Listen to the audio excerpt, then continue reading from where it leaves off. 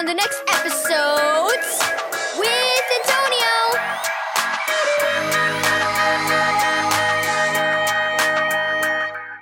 Thank you, Keys for Kids Ministries, for this daily devotional. Read Matthew 5, verse 38 through 44, 26, verse 47 through 53. Do you know what I'm going to do about Josh tomorrow? Jacob told his friend Liam as they walked around the side of Jacob's house. I'm tired of that bully, and I made up my mind to punch him if he bothers us. As they came around a hedge of tall bushes, Jacob was surprised to see his grandfather reading in a lawn chair a few feet away. See you tomorrow, Jacob said. Liam waved as he cut through the yard to his house. I hope Grandpa didn't hear me, Jacob thought. He knew how his grandfather felt about fighting. What was that about? Grandpa asked.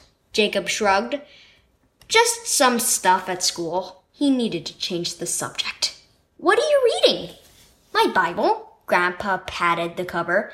I was reading verses that tell what happened when Jesus was arrested. He demonstrated to his followers that physical fighting is not the way to settle differences.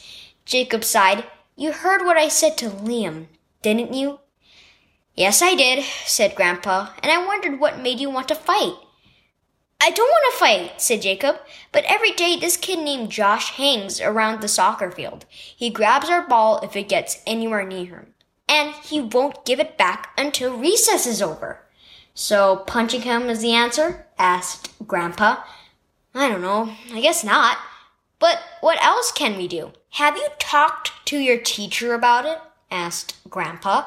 Jacob shook his head. Think about how Jesus would want you to handle this problem, said Grandpa.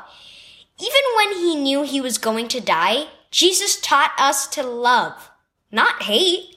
He willingly died on the cross for our sins because he loves us, and he wants us to love our enemies and forgive them. Grandpa paused. Maybe there's some other reason why this boy hangs around the soccer field. Think about it. Later that evening, Jacob joined Grandpa on the porch swing. I thought about what you said, Jacob told him. I'm not going to fight. I'm going to try something else. Something I should have done before. What's that? Grandpa asked. I'm going to ask Josh if he'd like to play with us. Show God's love, even to bullies. Key verse. Dear children, let us not love with words or speech, but with actions and in truth. 1 John 3, verse 18. What do you do when someone is mean to you? Do you yell at them? Hit or shove them? Do you encourage other kids to be unkind to that person? Or do you show them the love of Jesus? By taking the punishment for your sins on the cross, he made it possible for you to love your enemies the way he does. Instead of retaliating when someone is mean to you, think of how you can respond with the patience and kindness of Jesus. If someone is bullying you, it's important to seek help from a trusted adult.